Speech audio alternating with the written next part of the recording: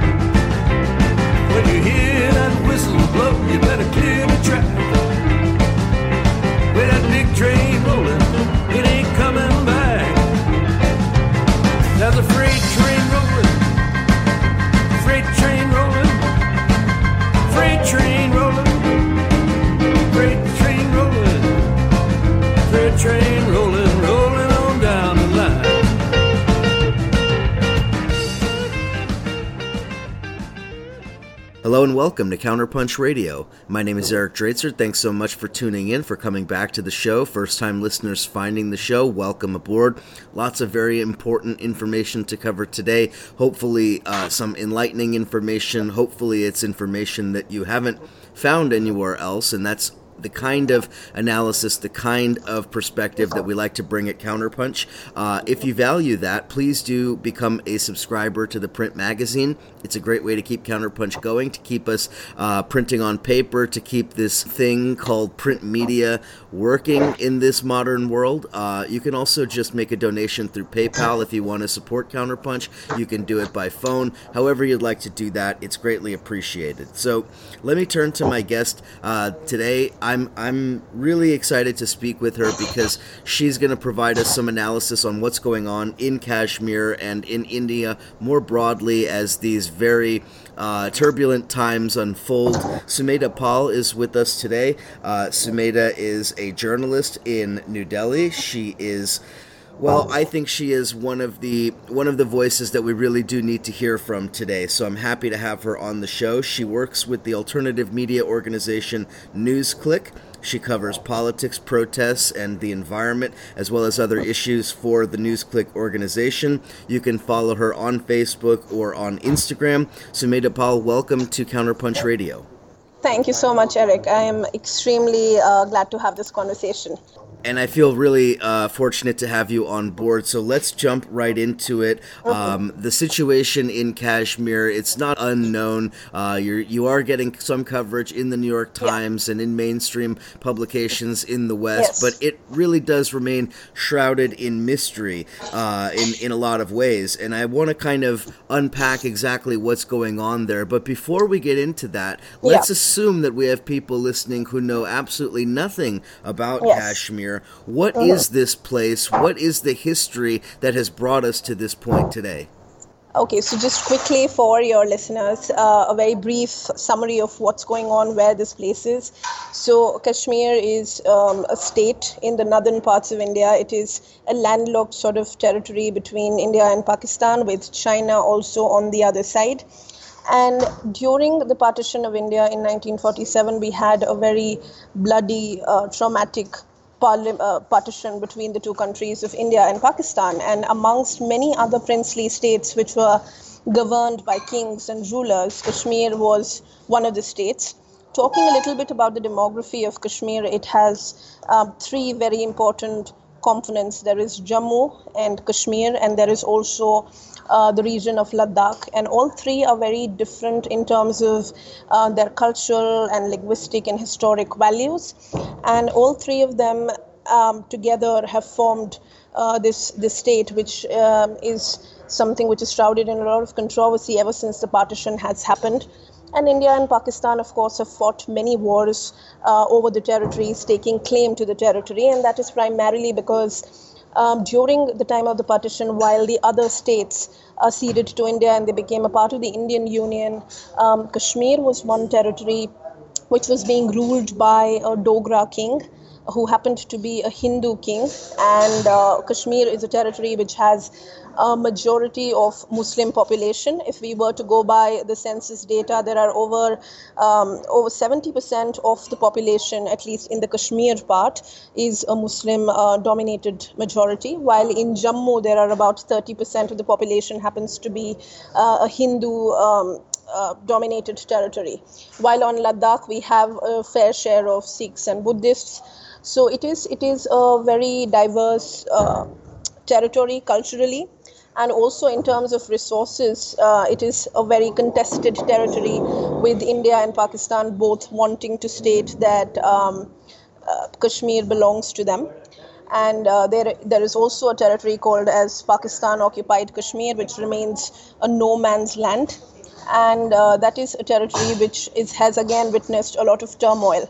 And Kashmir has seen waves of insurgency and militancy, and there is a very strong anti-India, anti-Pakistan sentiment as well, which exists on the ground. So it has multiple layers of stakeholders and multiple layers of interests that are involved, which makes this a very difficult terrain to navigate. Now, quickly jumping over to what has really happened, ever since India partitioned, we partitioned both the countries. In 1947, Kashmir essentially signed an instrument of accession to say that they will accede to India. It was a very symbolic move, and it was built on a lot of trust with the Kashmiri people, and they were promised that their identities will be protected and respected, their cultural values will be protected, and if they accede to India. And a promise was made through this instrument of accession. And logistically speaking, or in terms of its legality, the state was given something which has been known as Article 370, which is the buzzword currently when we look at the debate with Kashmir.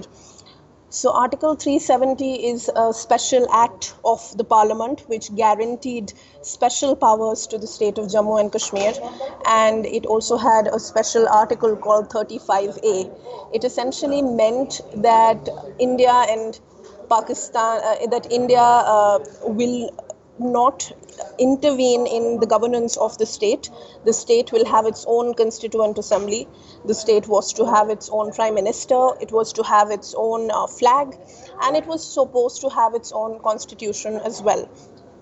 Over the years, Article 370 has been diluted on multiple occasions. However, the move of the Indian government on the 5th of August was a final nail in the coffin. And Article 370 has not just been about administrative, has not been in place primarily for administrative purposes. It had a lot of symbolic value for the people of the valley and for the region, because they felt that their identities were somehow associated with the special status that their state enjoyed. And another very crucial factor being that this article essentially guaranteed people of Kashmir that no other person from outside the territory of the state could come in and settle there, so as to protect their cultural identity, their natural resources, and their sovereignty. And no person could settle there. So these are very, very important powers that the state enjoyed. And currently, India has sort of unilaterally breached this agreement that it had made to Kashmir. And as a consequence of this, now what has happened is that there is a distinct whiff of colonialism that currently exists.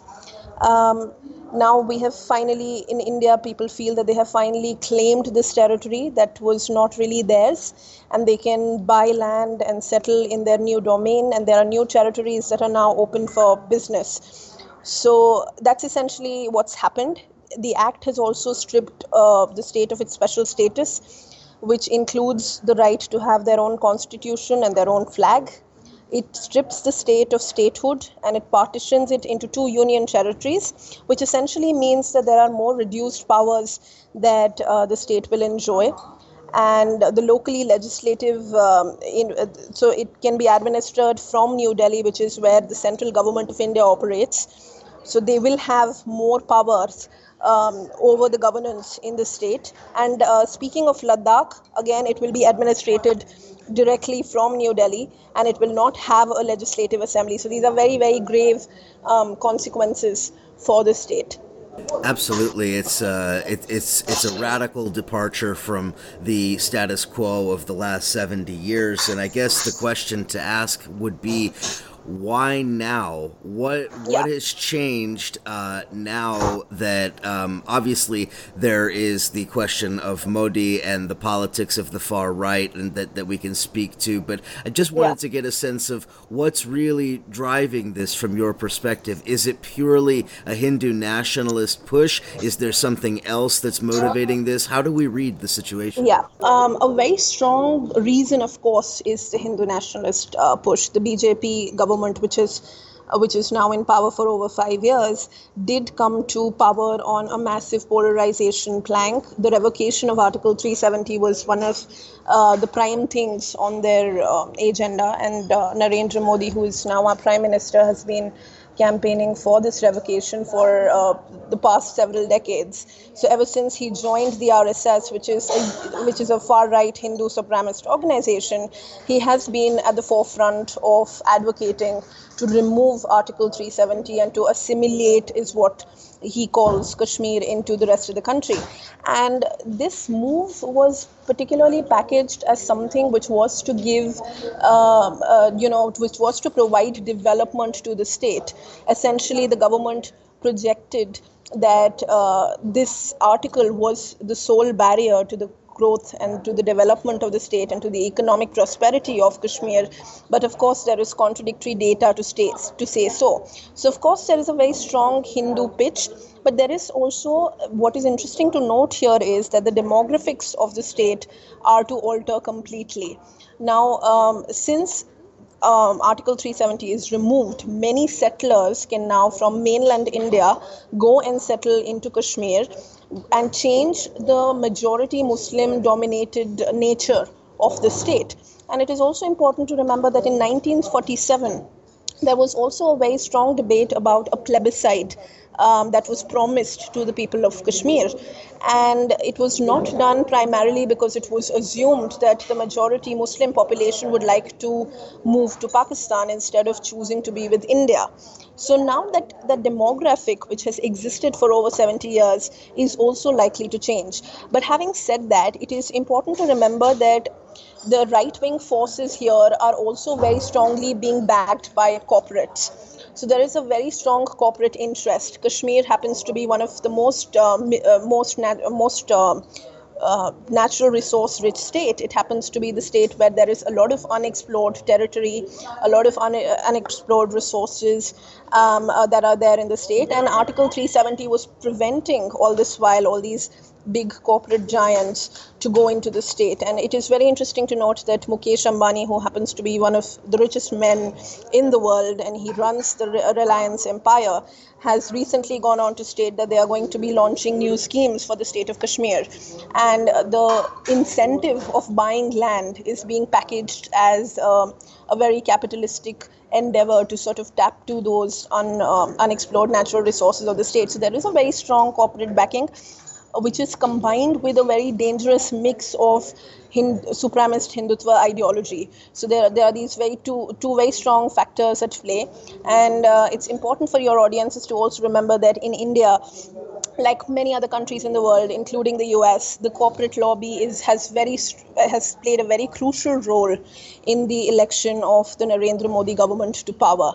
And here we are witnessing that there are multiple leeways that are being given to corporates in terms of investment, in terms of resources, in terms of environmental clearances. So in a way, this sort of extends the same project to enable corporates to take over natural resources and indigenous territory. Now, this corporate project has sort of extended now to the state of Kashmir, packaged as something which is to develop the state and which is to improve its economic value. So it's a very dangerous combination that we're witnessing here. And so the way in which this has been done is also very, very problematic.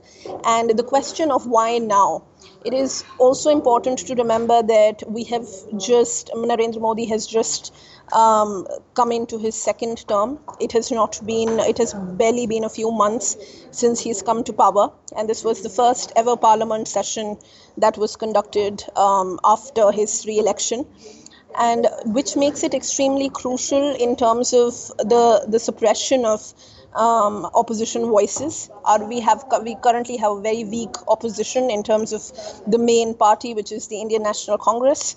It is currently witnessing a crisis. And so in its very first parliament session after the election, what they have done is that they have passed a series of bills. There are over 32 bills that were passed in this session of parliament, which is very historic for the Indian Parliament to function. This has not happened in over 15 years. So in over 3 parliamentary terms, this is the first time that a record number of bills have been passed. And these bills have been passed without any debate, and they have been passed with a lot of lack of respect for democratic procedure. And that has happened because the BJP has come back with a thumping majority. And these bills are extremely dangerous bills. So the revocation of Article 370 is just one of these bills. But there are other bills such as the right to information, where people could question the government, which is now being substantially altered, so people can't question the government. There are other bills such as the UAPA bill, which declares individuals as terrorists. So there are multiple other bills which have been passed, and it looks like it is a part of a bigger project. So this comes as a crucial link to that big project, where they're trying to alter our democratic processes, where there is a clear attempt being made to undermine perhaps the constitution. And the Jammu and Kashmir Reorganization Act, which essentially has revoked Article 370, was also a part of this particular parliamentary session, and it has come with a string of such bills which are currently, threatening our democratic institutions. Yeah. That's very interesting. Thank you for that analysis. And I know you're in a busy newsroom, so we're going to hopefully work on reducing some of that background noise. But moving back into some of these issues that you bring up, Sumit, I just want to ask, before we get back into Kashmir and what's happening on the ground there, what strength does Modi have to do this? Because for a lot of us around the world who were watching Modi's first term, it was met with an economic scheme related to the currency that was roundly seen as a disaster. A lot of the policies that he had originally run on that were either discredited or otherwise sort of backed away from. So what gives him the political strength to be able to do something as radical as this? Yeah, just to break that down for you. So the first term that he contested the election, like you rightly mentioned, was on the agenda of development. But as we've been seeing on the ground, under the garb of development, Narendra Modi and his team and the massive campaign that they led, the BJP currently has over 1 million members. So in the last 5 years, they've been essentially able to create a narrative about Hindutva and about Hindu pride, about stating that it is time for the Hindu population to finally consolidate what is rightfully theirs and to realize the dreams of creating a Hindu Rashtra, which is to exactly say that India wants to be a Hindu-only nation state. So this agenda was pushed through multiple ways. We saw very, very drastic, very blatant electoral campaign being run in the name of God Ram, and there was an electoral promise that the BJP has made to create a Ram temple in the disputed territory of Ayodhya. Over the last 5 years, we've been witnessing a lot of vigilantism, a lot of mob lynchings, and a lot of subversion of the rights of minority communities and the Dalits, which happen to be lower castes in India.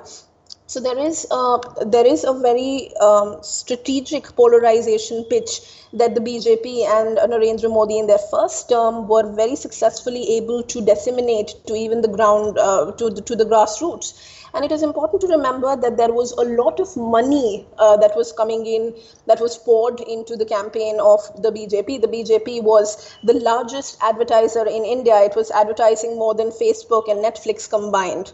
So there is the strength of a very multi-layered media campaign that they ran, and which brought them back with a thumping majority, of course. And at the same time, there was a lot of political vacuum in the country that exists because we do not have a strong opposition.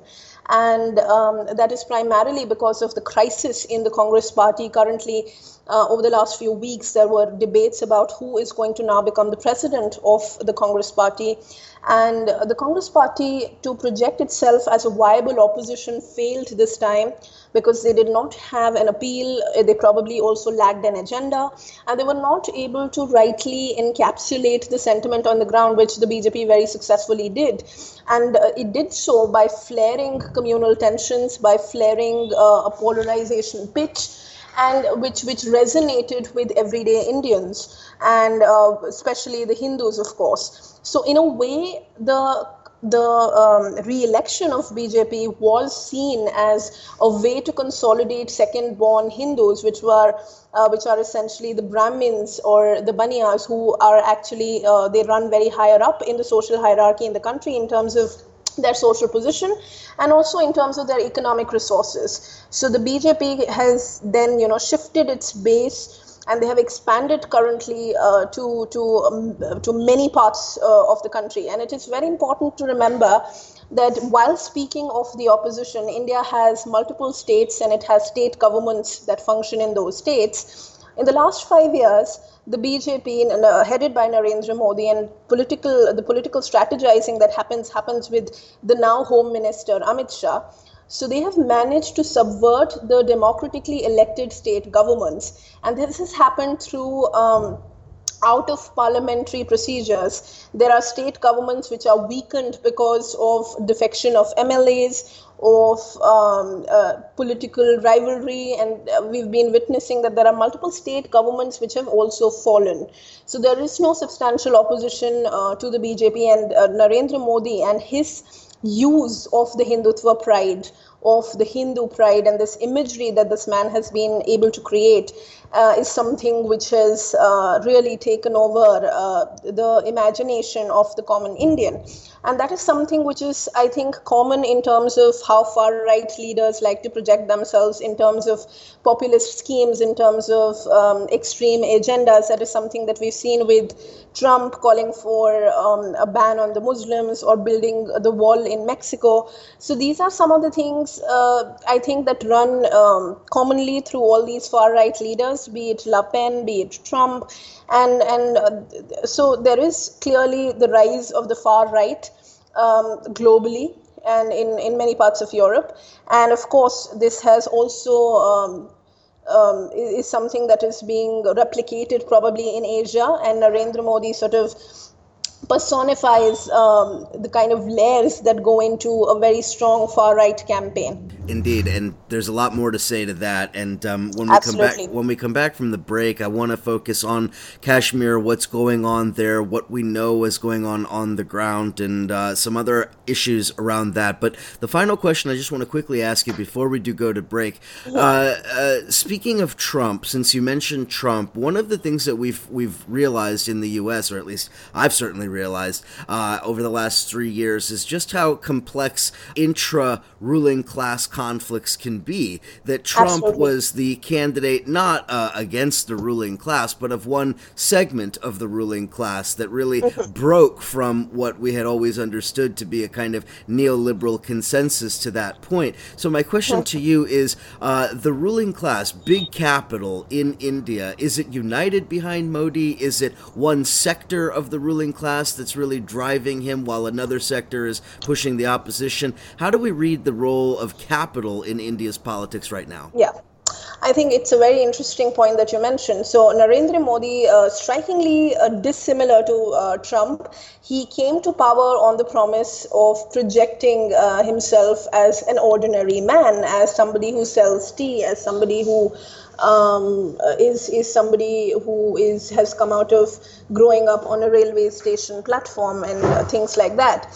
So it is interesting to note how over the years him and his government have been able to then consolidate the respect and also the trust of the capitalist class. So currently, like you asked me if the capitalist class was behind this government, in his term as chief minister of the state of Gujarat as well, he did dole out a lot of benefits to corporate giants like the Ambanis and Adanis. So he has sort of taken forth this corporate project even now as he has become the prime minister. So there is a lot of capital which has backed his re-election. There is a lot of capitalist interest of the ruling class which has backed the kind of campaign that the BJP could afford to pull off. It was the most expensive election that India has ever witnessed, with unprecedented amounts of money being spent on electoral campaigns and new technologies being used. So there is, and all of that was made possible for the BJP and for Narendra Modi by the ruling classes. And that was primarily because of deep-seated corporate interests. And over the last 5 years, the BJP government has adopted one of the worst environmental policies that we have seen. So, and that is all to favor giant corporate firms and to give them lands at throwaway prices, or to cut down the money that they were spending on electricity and water. The BJP has also, like Bolsonaro Bolsonaro is pushing for, they have also attacked the indigenous populations, only so that there could be corporate interests that could be favored over the interests of the indigenous people. So there is a very strong corporate project that is backing the BJP, and the ruling class, or a major section of the ruling class with the most amount of money, is backing Narendra Modi. That makes perfect sense. Okay, let's jump to a break. On the other side of the break, I want to return to Kashmir, get an update on what's going on the ground, what we know, what we don't know, and where we might be going from there. Stick with us. We will be right back.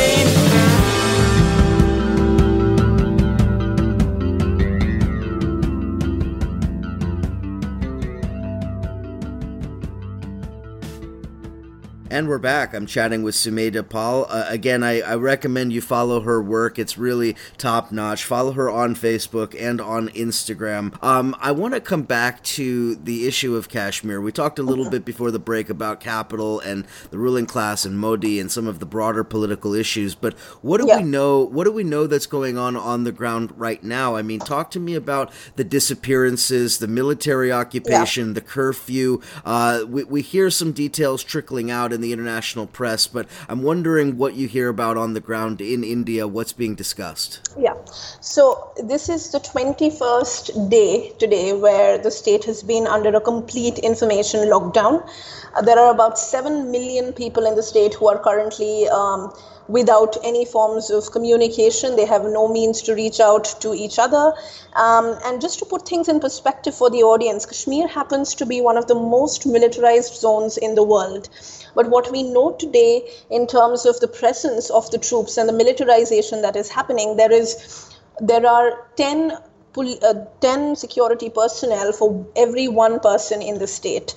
So that does put things into perspective in terms of just how heavily militarized the zone is and just the kind of patrolling and surveillance that the people are living under.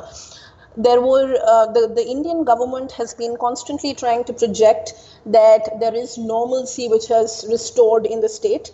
There are information that we're getting from the ground that the government is asking school buses to ply through the streets so that they can click pictures and so that they can be sharing it with the audiences and in the global media to say that normalcy has returned to the state. However, we know that this is far from the truth because there is a medical crisis also which is unfolding in the state right now.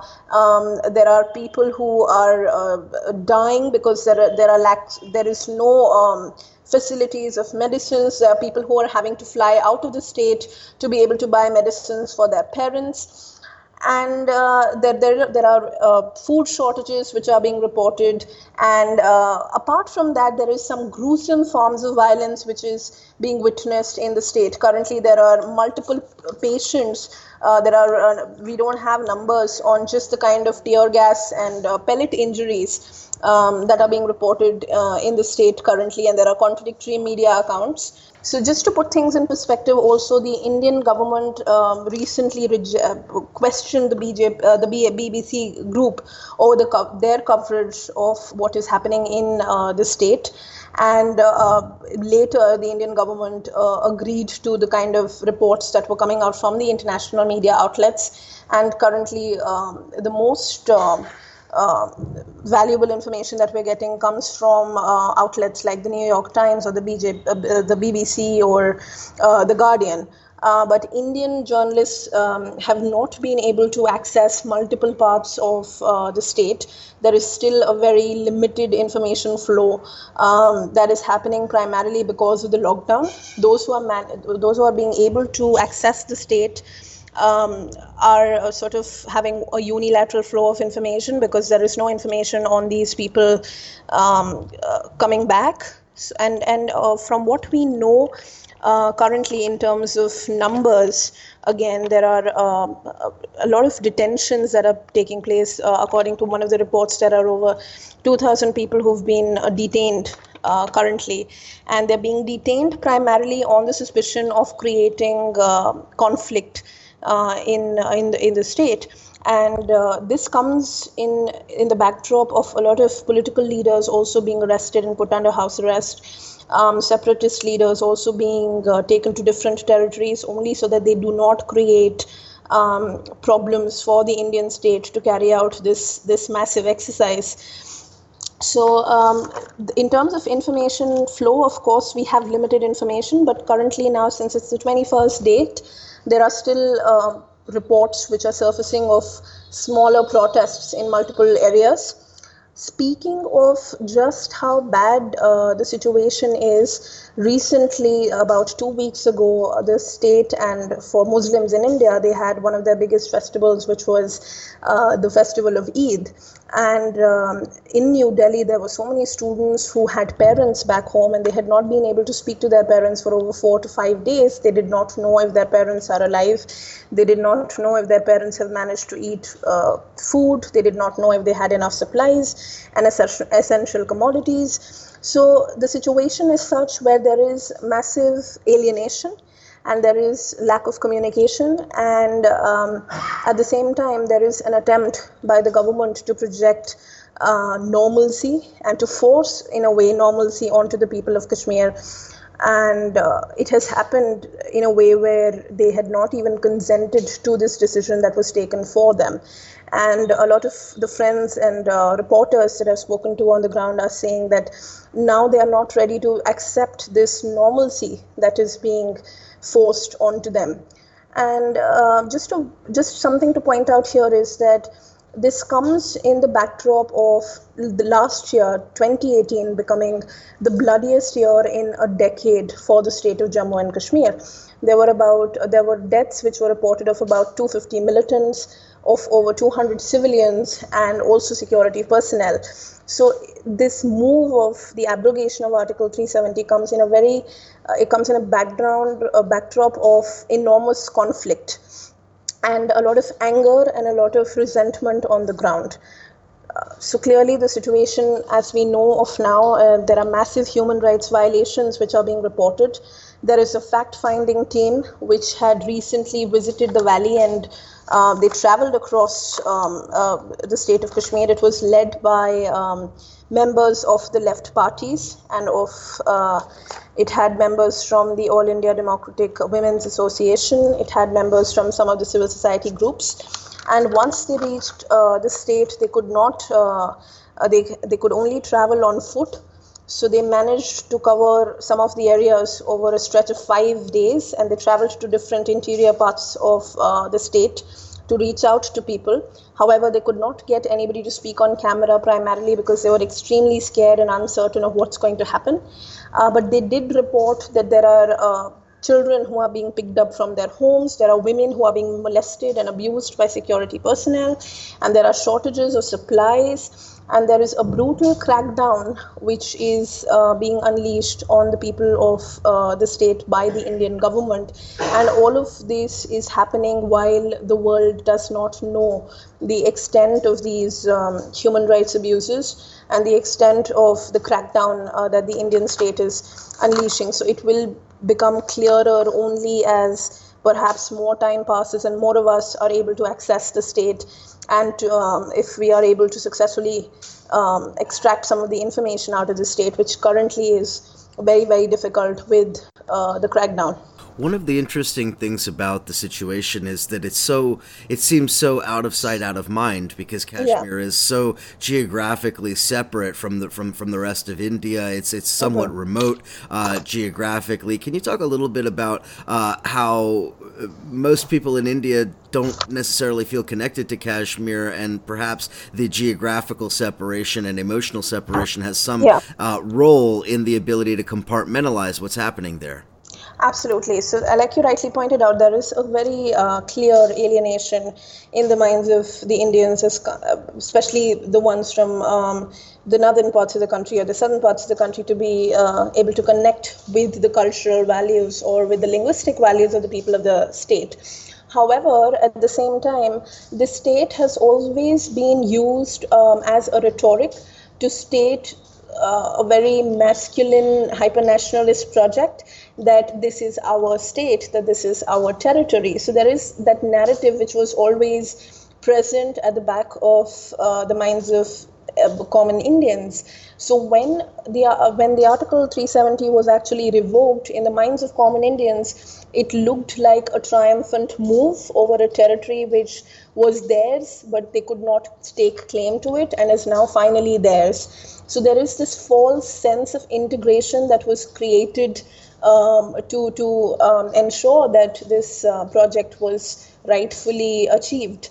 And this false sense of an imagined community was created in the minds of young Indians and in the minds of ordinary people, that this is our territory and we must stake claim to it, even if we do not emotionally connect to it, even if we've never visited the place, and even if we've never interacted with the people of the state. This is something that is ours. So it is this narrative that sort of drove many Indians to celebrate this as a triumphant move. And there was a lot of rhetoric and jingoism also that was a part of the narrative here. So a lot of, and it also happens to be an extremely toxic and a sexist rhetoric that was created. A lot of members of the parliament and legislative assemblies of the BJP, they stated that now finally Indians can marry Kashmiri women, because that was one of the things in Article 370, that if a Kashmiri woman were to marry people outside the state, she might as well lose the property rights in the state. However, that was later overturned. But just to give the listeners a sense of this toxic rhetoric that was being created to stake control and to colonize and to claim territory. So this was done in the name of Kashmiri women. There were a lot of people talking about buying land and finally settling in there. So this sort of an approach was fueled into people to sort of seek acceptance of this decision, which is why we don't see so much resistance perhaps from the common people on the ground as much as there is from the more progressive sections in the society, which realize that this narrative is being created only to create this false illusion of triumph and acceptance. That actually leads me exactly to my next question that I wanted to ask you about the role of the left in India in all of this, because unlike in the United States, there does seem to be a coherent, organized, and militant left. In India, we've seen general strikes in the not too distant past. We've seen millions turn out into the streets carrying red banners and under the under the auspices of communism, etc. So I'd like to just ask you, where is the left on Kashmir now? Is there organizing going on, solidarity work? Is it more complicated than that? Is it divided? How is the left responding to the situation? Yeah, so the decision to remove Article 370 was taken on the 5th of August. The very same day, we did see a united left delegation taking to the streets in New Delhi, and it was raining, and there was a massive delegation which took to the streets to come out of the parliament. These were elected members and party workers who had come out to say that this is not acceptable, that this is an extremely fascist move, a move which undermines the constitution, a move which undermines the right of expression and dissent of the people of the state, because this was done in a unilateral way without any consultations with the stakeholders on the ground. So the left has remained extremely united and organized over the issue.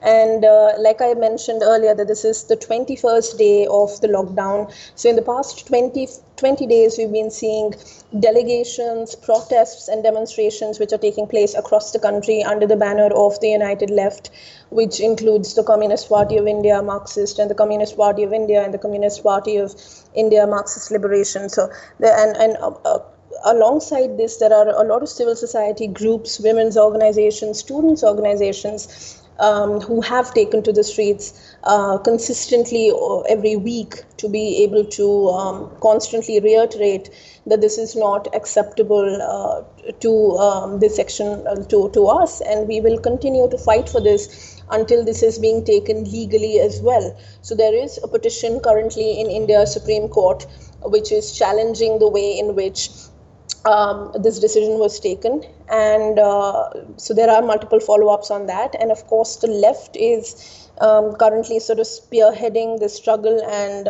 mass organizations and mass mobilizations across the country. And it is particularly strong in New Delhi because it happens to be the center of political activity. And I happened to be at one of these protests that were organized, and it was joined by workers, it was joined by students, and these are being constantly organized to not just send a message to the government that this is not acceptable politically, but to also give a very strong message of solidarity to the people of the state that although they are in a lockdown, there are people who are in the mainland who are fighting to ensure that this does not continue, to ensure that the lockdown is eased and it stopped. And in the last 1 week as well, we saw a united left delegation which had protested and organized a public meeting in New Delhi, again to send out this message. So there are consistent efforts being made by the left parties as far as this is concerned. And I think this is likely to gain more and more momentum with more people joining in and support pouring in as the movement is spreading to the other parts of the country as well. My other question has to do with Pakistan, because, of course, nothing in regard to Kashmir can be understood without the broader international dynamic here. So how has Pakistan responded to all of this? Obviously, Kashmir has been a flashpoint between India and Pakistan from time immemorial, literally since the founding of the countries. So the question really is, well, A, how has Pakistan responded? And then perhaps even more importantly, what potential is there for an escalation over Kashmir that could spill over into potential nuclear conflict? Absolutely. So it's important to remember that just a couple of weeks before the Indian election took place, there was serious escalation of tension between India and Pakistan, and that came in the backdrop of security, over 40 security personnel being killed in an attack which the Indian government claimed was organized by Pakistan. So currently as well, Imran Khan has said that the world is ignoring the suppression of the Kashmiris, and they do have very strong interests in terms of valley and in terms of their resources. And they are also going to, I think it happens today where the Pakistani Prime Minister is going to address his country on the issue of Kashmir. And his address comes at a time where they've been making a lot of noise over the Narendra Modi government's move to revoke the special status. And Pakistan has come out in a very strong protest over recent developments which are surrounding the state. And however, Pakistan has not received so much support on the global level with that being concerned apart from China. So the regional dynamic remains to be extremely critical at this point. There might be an escalation of tensions as is being projected. So it remains extremely tense. They've been protesting how India has not taken into consideration the interests of the Kashmiris to revoke Article 370. In fact, Pakistan President also Arif Alvi recently said that India is playing with fire by revoking the special status.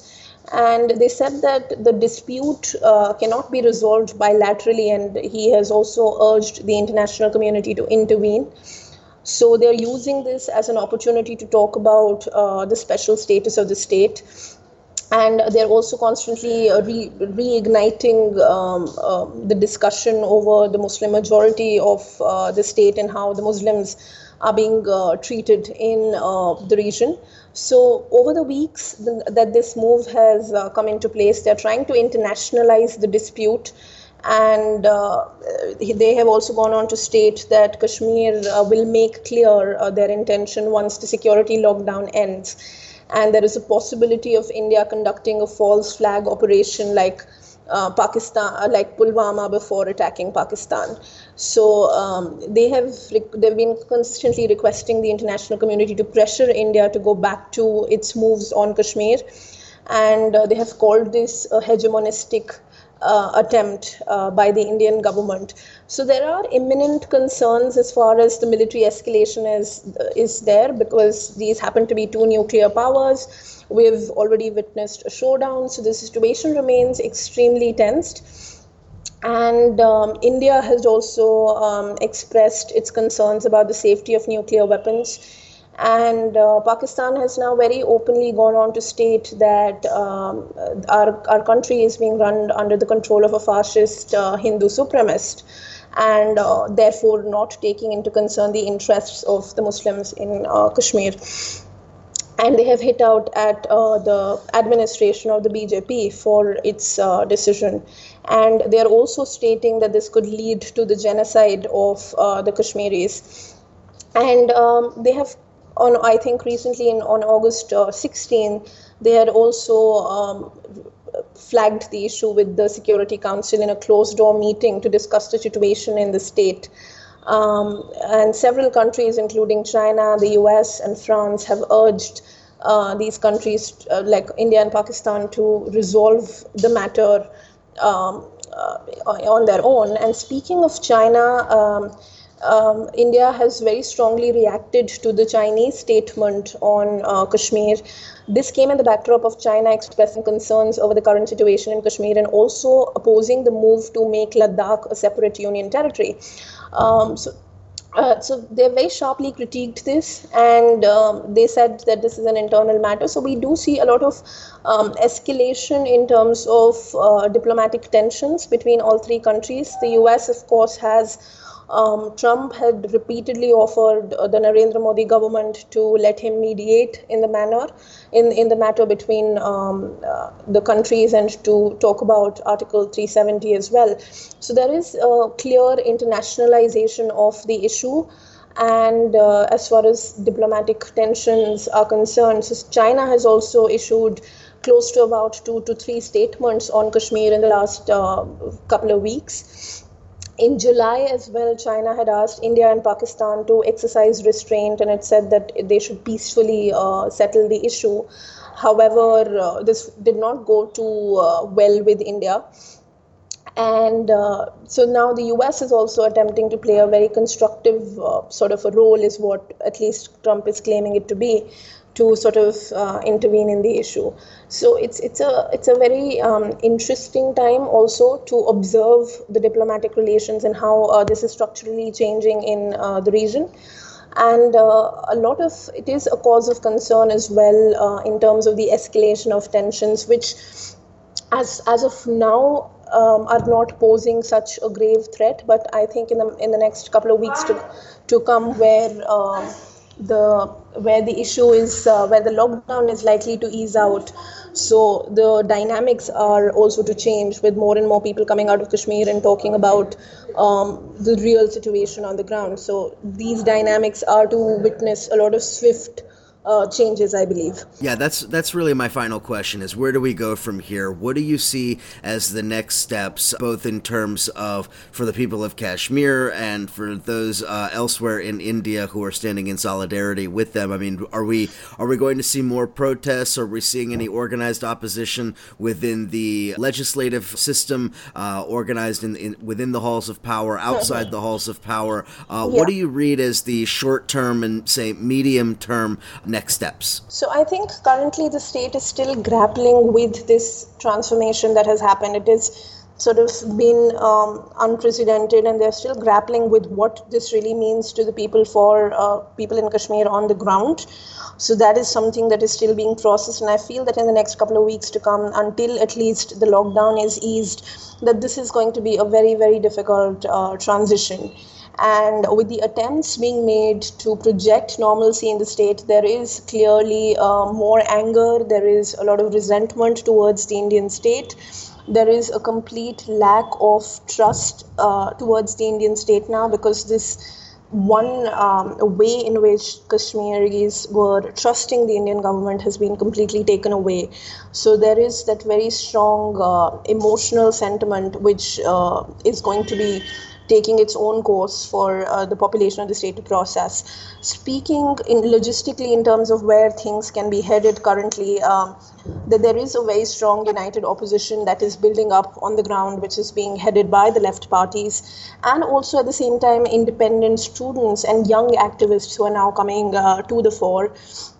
there are young students who happen to live in mainland India from the state who are organizing themselves on the streets. So I think in the next few weeks we're going to see a heightened momentum in terms of opposition against this move of the government.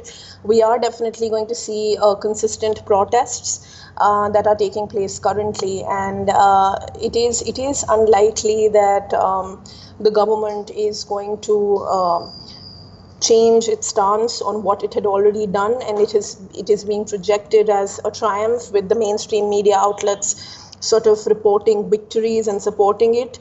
So in the minds of a lot of ordinary Indians, this issue or this conflict is already settled, because they are choosing to ignore the humanitarian crisis that is unfolding in the states, with constitutional rights being subverted and human rights being flouted. So with that, I think there is going to be more and more resentment that is going to define the narrative towards the Indian state from now on. And with more access, I feel, to the state, we are likely to get a more clear picture of what is really going on, since we're not 100% clear on that as well. So in the next couple of weeks, that's what we're expecting. At the same time, there is legal recourse that is being taken. There is a petition, like I mentioned earlier, which is pending in the court of law. So it's going to be interesting to see how that pans out and how that case also unfolds. And so legally and politically as well, we see these two important forces coming together to sort of dually address the crisis. So, yeah. Thank you so much for that analysis. Really insightful. Sumedha Pal, she's a journalist with NewsClick. You can follow her work there. I highly recommend it. Follow her also on Facebook and on Instagram. Sumedha, thank you so much for coming and speaking with us today and helping us understand the situation there. Thank you so much, Eric. Thanks a lot. Listeners, thank you as always, and we will chat again real soon.